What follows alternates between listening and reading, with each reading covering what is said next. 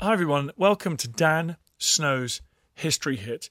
On the 25th of June 1950, North Korean forces invaded South Korea. The peninsula had been captured from the Japanese in 1945, just at the end of the war, and it had been divided, a little bit like Germany, between the victorious Allies. The Soviet bloc dominated the north of the peninsula. The Americans, Western Allies, controlled the southern half. The North Korean dictator Kim Il-sung, with Soviet and Chinese backing, thinking the Americans wouldn't really mind, decided to use force in 1950 to unify Korea under his rule. He chose poorly. American, British and other UN troops rushed to the south to stem the tide of the North Korean advance. So the fighting then seesawed up and down the peninsula. The Chinese army intervened when it looked like Kim's forces were close to utter defeat. And after around a year of fighting, the front line had solidified into a kind of static front, roughly, close to today's border. But there were many, many months, there were years of fighting ahead. It was a bloody war. At least 3 million North and South Koreans, service people and civilians, killed.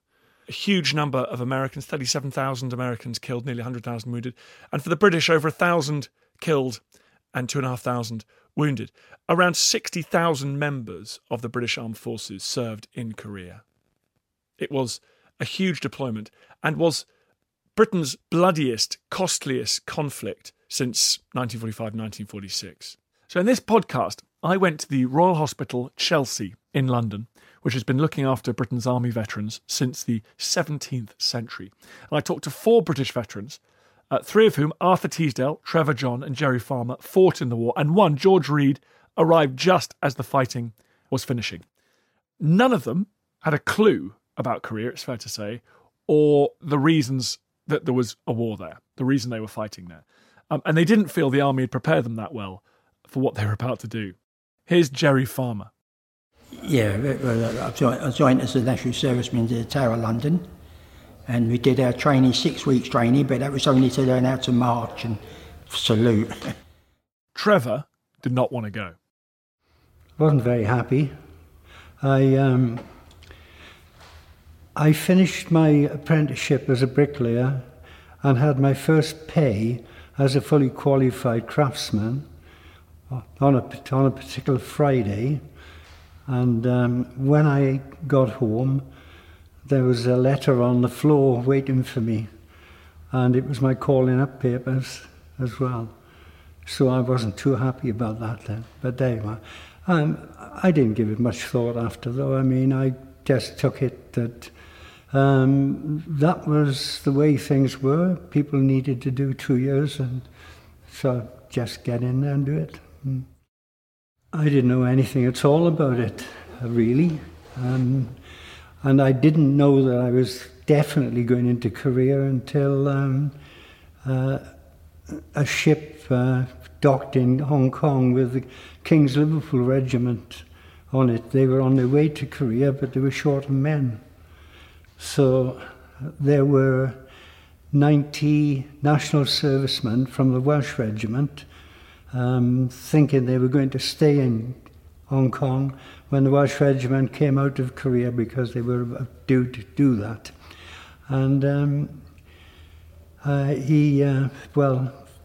what happened was we were all transferred into the King's Liverpool Regiment, 90 national servicemen. The last war, I think they all went to fight, and then you had to do it all anyway, but your country was at war and that. But I end up by saying that what was wrong with us, it wasn't like a national service. We didn't even sign for it, like we was conscripted into it. You asked the question, did I know anything about Korea before I went out there? Well, I didn't really, not at all. Arthur Teasdale didn't know much either, but he was up for an adventure. And so the war had been going on for a couple of years by the time you got there. Did you know anything about it? No, not a thing. What were you expecting? I don't know. I just wanted to see get somewhere, you know. And did you understand why you were fighting that war? No. In them days you didn't know. No, you just went. But there again, I saw the world. You see. So 5.5 weeks on a boat to get to Busan, which is the port of Korea. It's Busan now, isn't it? Yeah. And from then you go to a place called Seaforth Camp, which was the place you went from there to get acclimatised, you know. And Seaforth Camp, we was there, and then after about, I think it was about 6 weeks, about 5 weeks, we was then up to the front line, a hill called 159. And 159 was what we first see what it was like to be at war, you know. I mean, I think it's fair to say that I was pretty apprehensive about things because I hadn't been in the army all that long. I didn't really know too much. And on reflection, in fact, the training that I had before I went left a lot to be desired. We went into reserve, and it was discovered that none of the 90 Welshmen transferred to the Kings had ever thrown a hand grenade in training. Before that, you see, I did 7 weeks with these recruits in Hong Kong. And then I went to a place called, Christ, it's gone. But that's where you stripped off and you got all the combat gear and they put it away. And then he said, you know, this is like your last night out. So that's in Japan, like, last night out. So, you know, go and enjoy yourself, like, but be careful, you know. I don't know. No, I don't think I'll tell you that story. But I'll just say that I was in a naughty place and I jumped out the window with my boots around my neck, and that's all I'm going to tell you. And I got away. Yeah, that's what they did there.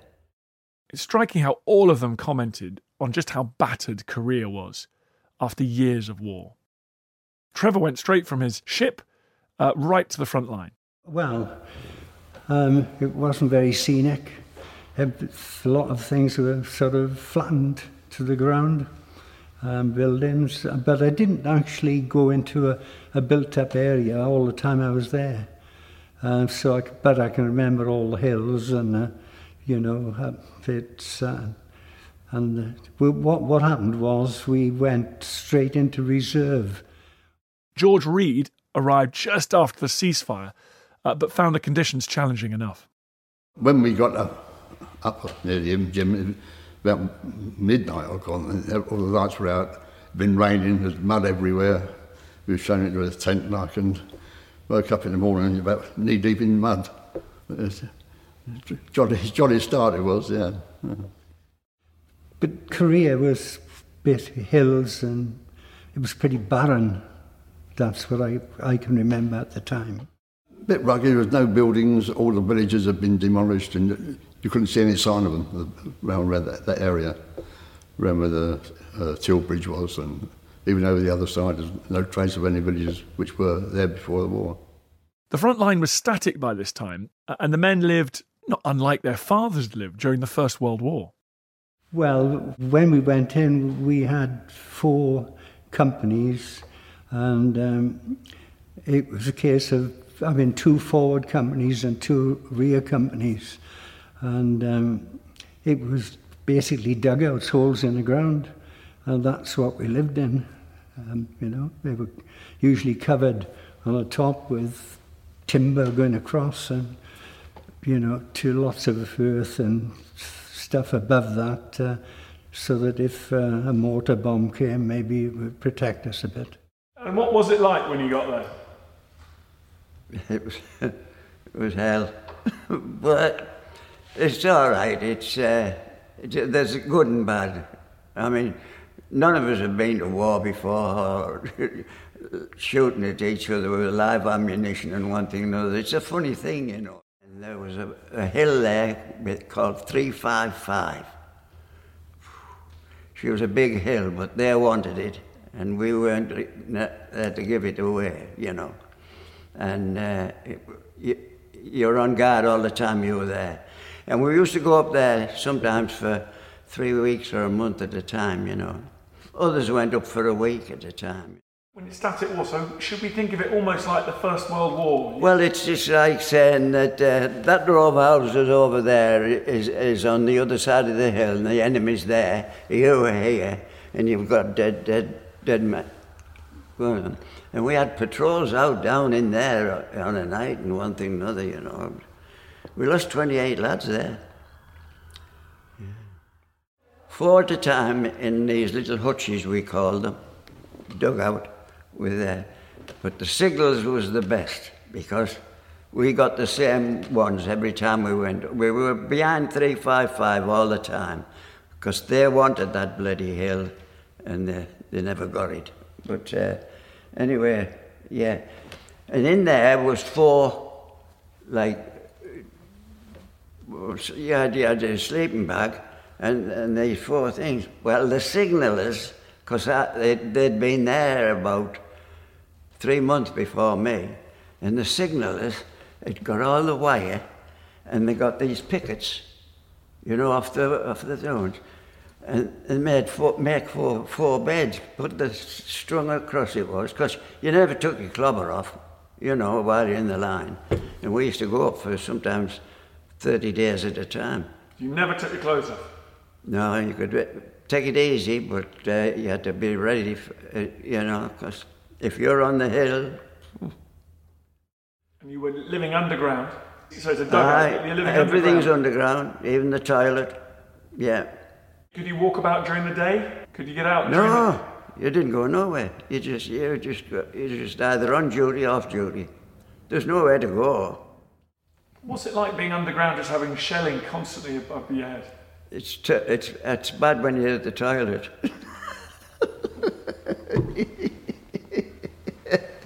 Well, there are different ones from different parts of the country, don't they? I always remember one bloke used to call it the thunderbox. You know, it's funny the things you can remember. And what about being shelled or mortar bombed in your dugouts? Was that a terrifying experience?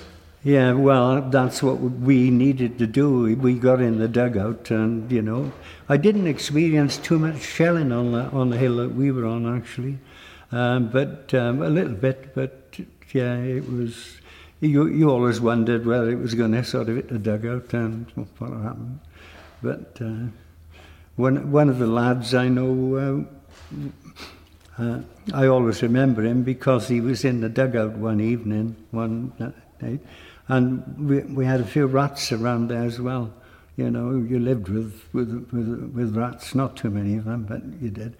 And I remember him going into the dugout, and he was sitting on one end of the dugout and waiting, listening for the noise of the rats moving.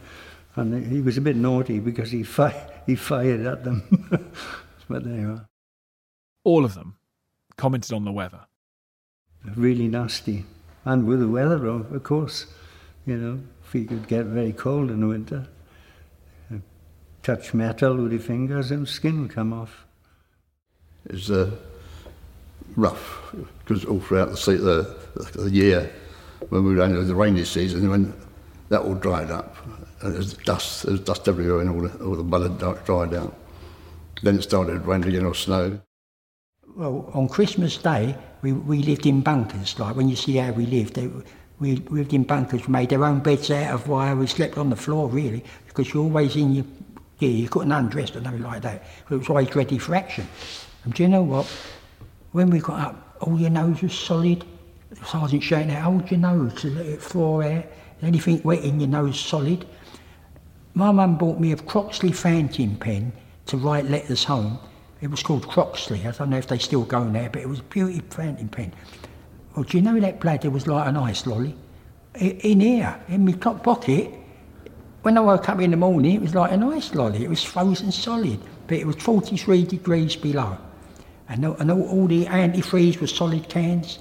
So they started saying on the MT, and I got the guard some night, you've got to walk around and start one engine up and walk around to the next one, start it up, and you've got to start them up all night long, keep going. And that was the winters were terrible. But we done one winter and one summer, that's what we had to do in Korea. Despite all this, Jerry and Arthur in particular mentioned how much they enjoyed the experience.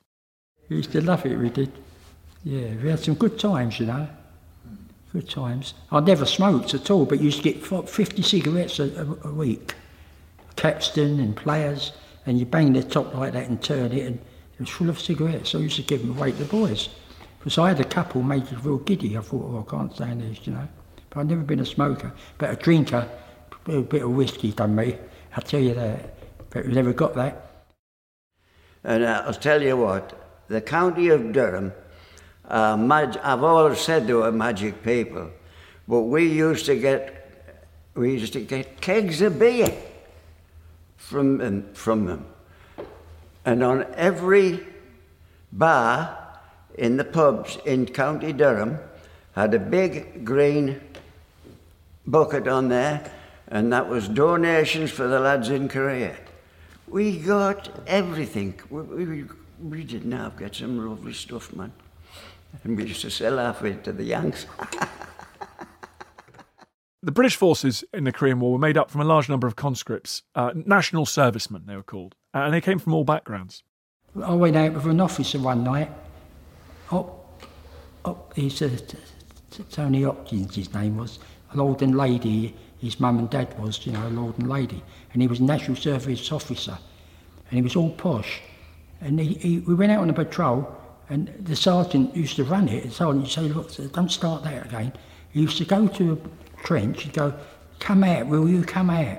He said, if they come out, they kill you, you know. So he said, well, there's someone down there, like, might be like a couple of Chinese or Koreans. He said, they've got to come out. So the sergeant says, this is how they come out. He said, we had 2 grenades on their chests, like phosphorus grenades. I've got loads of them. My one went off when I got wounded. And he said, what you do, you take one of them, pull the pin and fry it down, and they will definitely come out. You know what he said? That's against the Geneva Conventions. Renard, get a life. We used to laugh about him, old Tony Hopkins. So he was all right, he was. But he was right posh, you know. But you know what he was? You know what we found out about these officers who were really posh and or educated? I was as good as them in one way, all my mates, is they were educated like that, and we wasn't. But guess what we had, what they didn't have? Streetwise.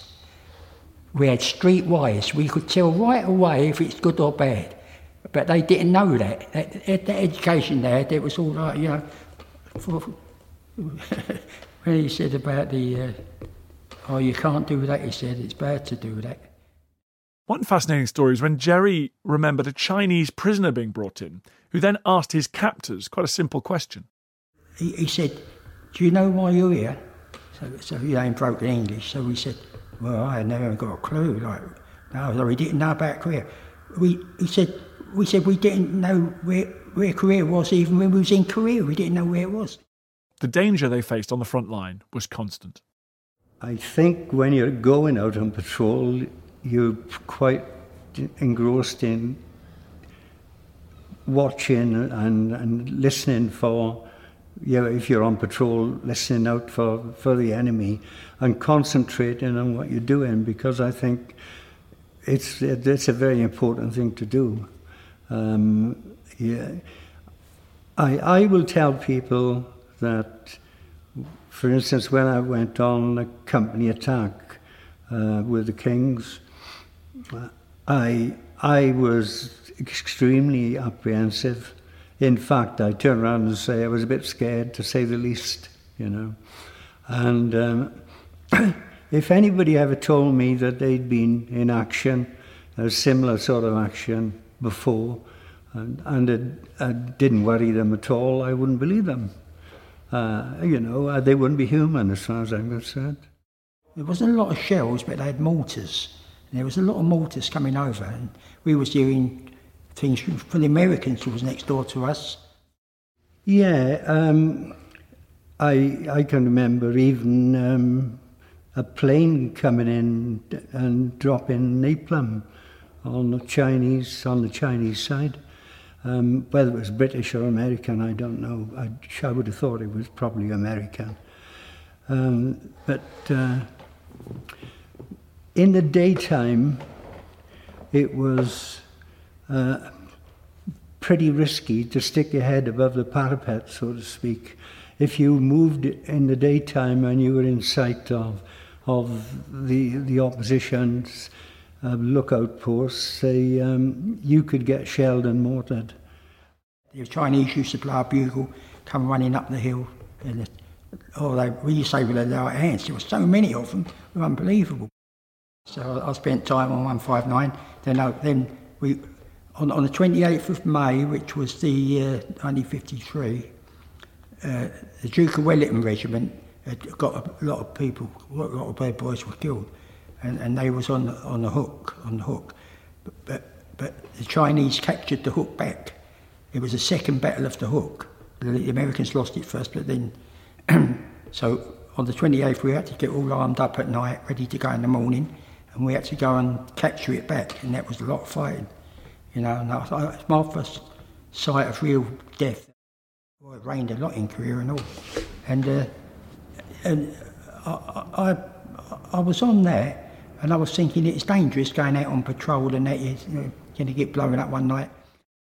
So there was 9 of us to go over to the other side, scout around, which was the dangerous where they might have been Chinese there, and then come back. Well, halfway out it was up to our waist, and we were struggling through the river. Suddenly, bang, bang, they had burp guns. You ever the burp guns, they called it, burp, yeah, coming from the bank in the dark, the flashing. So anyway, in front of, I was 5 there, and there was about 4 there. Hello, last time there, and I haven't put it in that book or anything like that, but there was a guy, 2 Korean soldiers. They used to come out in case you want them to ask you any questions of thing, you know. And halfway through, we come under this fire, and all of a sudden he screamed out. The bloke in front of me, I turned round. We all turned round because the sergeant said, "Oh, I bolted, get back." And these little strips of water coming from like what they're shooting, and all of a sudden he cries out. And he's behind me by this time. He was in front of me going out. He's behind me. Of course, he goes under the water and he's shouting and screaming and splashing about. So I walked away a little bit, and then I thought, oh, you know, you've got to help him. So, and I'm not really like that, you know. I tried to hide myself in danger. And I turned round, all I could do, and he's shouting Korean words that turned out to be mum or something, I was told eventually. But what happened was, I got hold of his collar, and I struggled through water with the Sten gun on my shoulder, one hand on there pulling him, and all split, so they're trying to fight, oh yeah. And when we got him to the bank, he had a leg wound that he died there and then. And we took him back dead. It wasn't just Jerry who had the lucky escapes while on patrol. Arthur had his own hair-raising story. He said, "Hey, Teaser, it's about bloody time you did a patrol." I said, "Do you think I'm ready?" He said, "Of course you're bloody ready, you know." I thought, anyway, gets ready, and I gets the drummer cable and all the gear, and I had a Sten gun with one up the spout just ready in case, you know. And we set off, and he said, "Hold on a minute," he said. We stopped. "No," he says, "I think it's all right." So we set off again.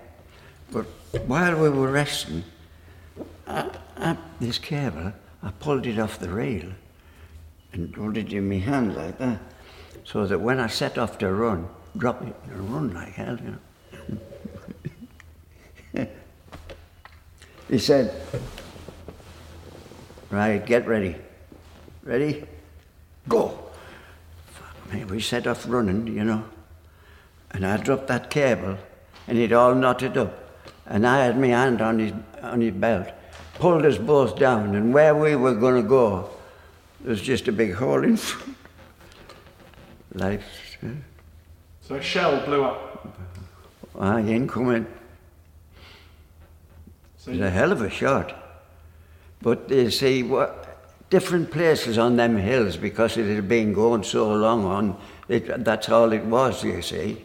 It was just patrols and that all the time, yeah. But God. Not surprisingly, both Trevor and Jerry were injured. So anyway, Colonel Stevens was driving him, but he used to visit the company, a different company, every morning, 5 o'clock in the morning. And this very morning he was going to D Company, which was up the Hook, dangerous, you know, and we started getting mortars come over, and they were banging behind us, like it's as though they were following us, but they couldn't have been. All of a sudden crashed, some dirt hit us in the back of the neck. So he said, put your foot down a bit. So I belting along, and all of a sudden, it was a crash right near us. And he jumped out, he said, get the Jeep. He actually said he'd get under cover, but there was no cover there. So he jumped out into some trench somewhere, and I backed the Jeep up, and as I did, the mortar hit for 1 metre from the Jeep. If you look at the Jeep, it's a wreck, you know, but it no seatbelt, which is good, because it flew me out 40 yards. And I landed somewhere down in the valley somewhere, and they all come around from D Company. We had a bloke with a Red Cross on his arm, and he's saying, well, I couldn't feel my legs, I couldn't breathe, you know. I thought I was dying. I was really dying, like, you know.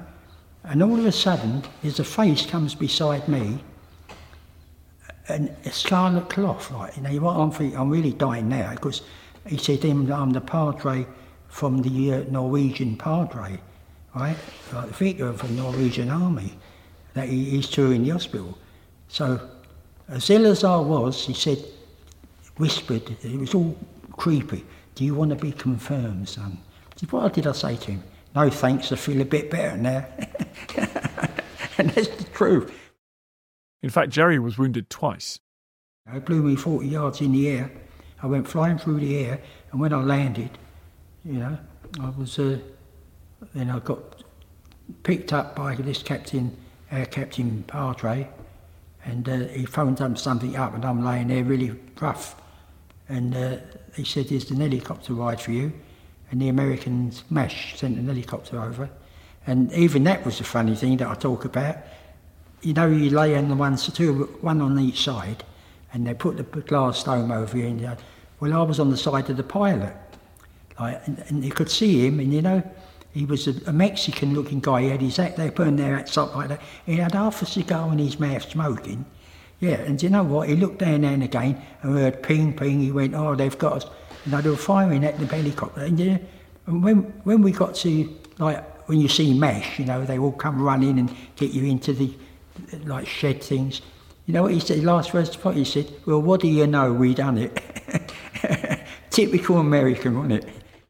Trevor had a sense of foreboding before going out on one patrol. An over-eager sergeant had ordered them into no man's land, but before it was properly dark. We were waiting behind the hill for it to get dark.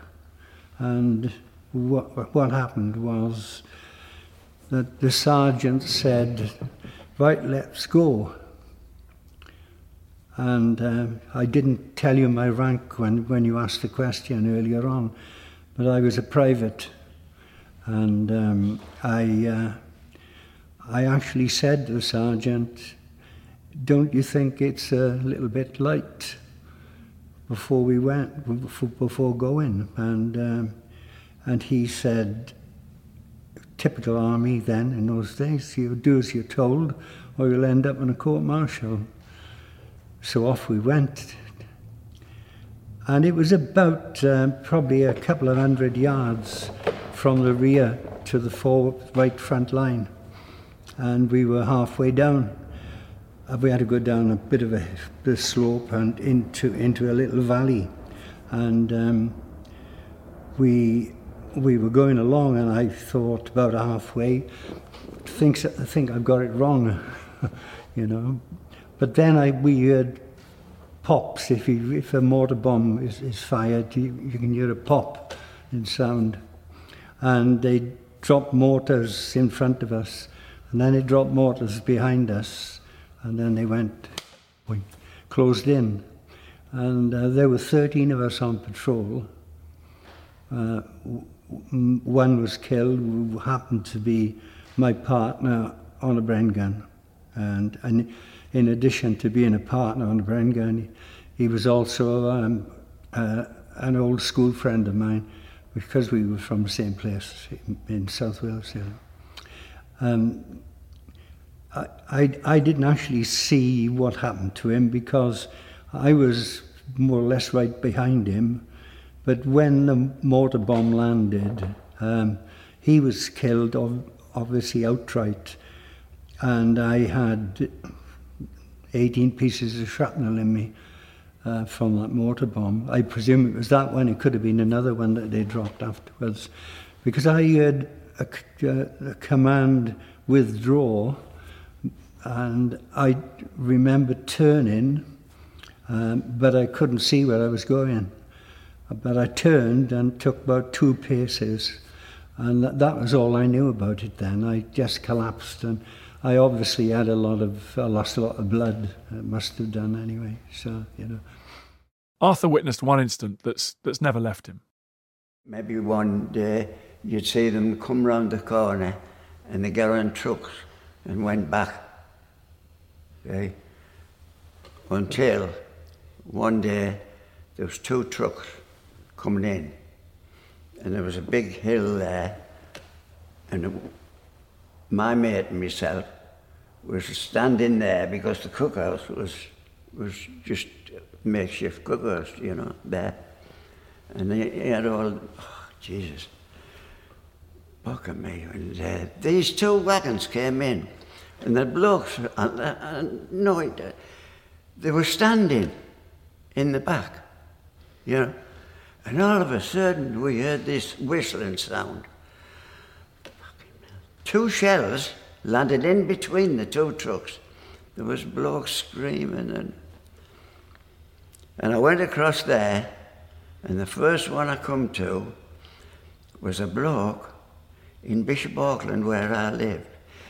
When he was in the army long before I went in, you know, and he had his boots. I used to watch for him because he had bull boots on, and he was still in training.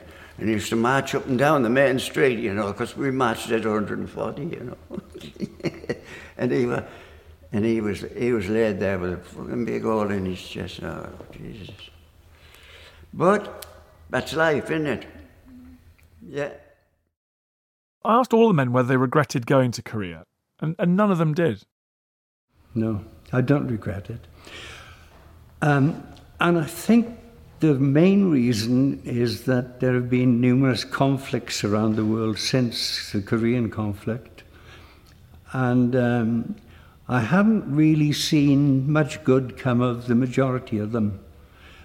But as far as the Korean War is concerned, yes, it was split into 2, but at least the South Korean people seem to have done a pretty good job of looking after themselves.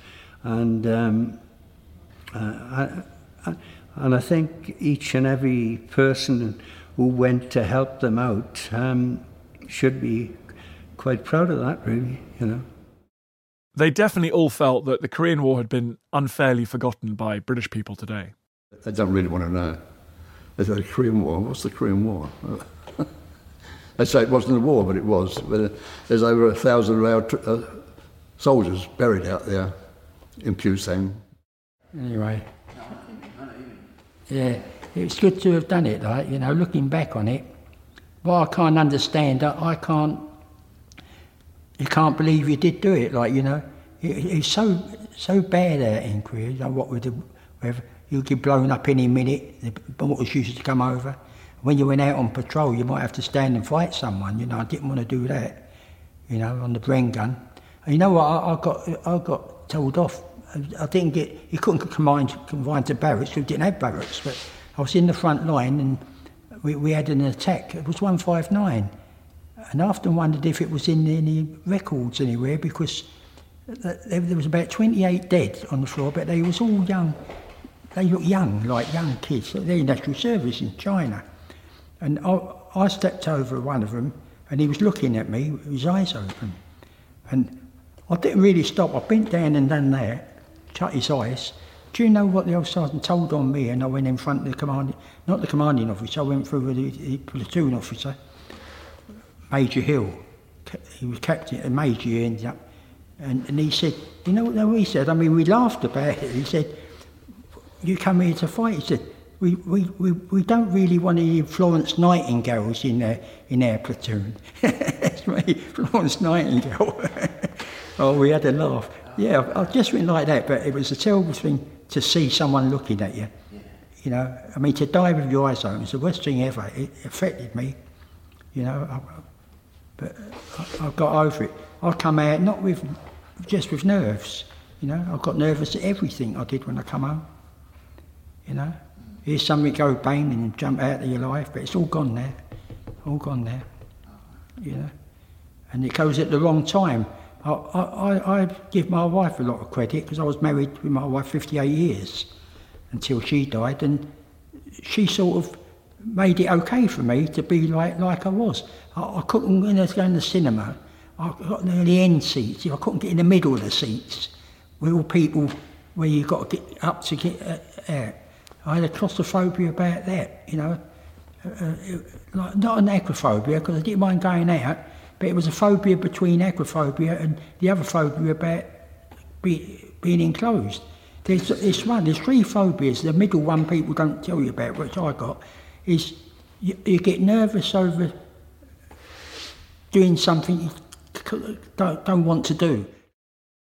When the day of judgment comes, St. Peter will surely yell, these are the boys from Korea, they've spent their time in hell. We went, way! You think something like that up, clever, isn't it? I think we'll have the history upon our shoulders. All the information about our history, our songs, each part of the history of our country, all work on and finish. One child, one teacher. I hope you enjoyed the podcast. Just before you go, bit of a favour to ask. I totally understand if you don't want to become a subscriber or pay me any cash money. Makes sense. But if you could just do me a favour, it's for free. Go to iTunes or wherever you get your podcast. If you give it a 5-star rating and give it an absolutely glowing review, purge yourself, give it a glowing review. I'd really appreciate that. It's a tough world out there, law of the jungle out there, and I need all the fire support I can get. So that will boost it up the charts. It's so tiresome. But if you could do it, I'd be very, very grateful. Thank you.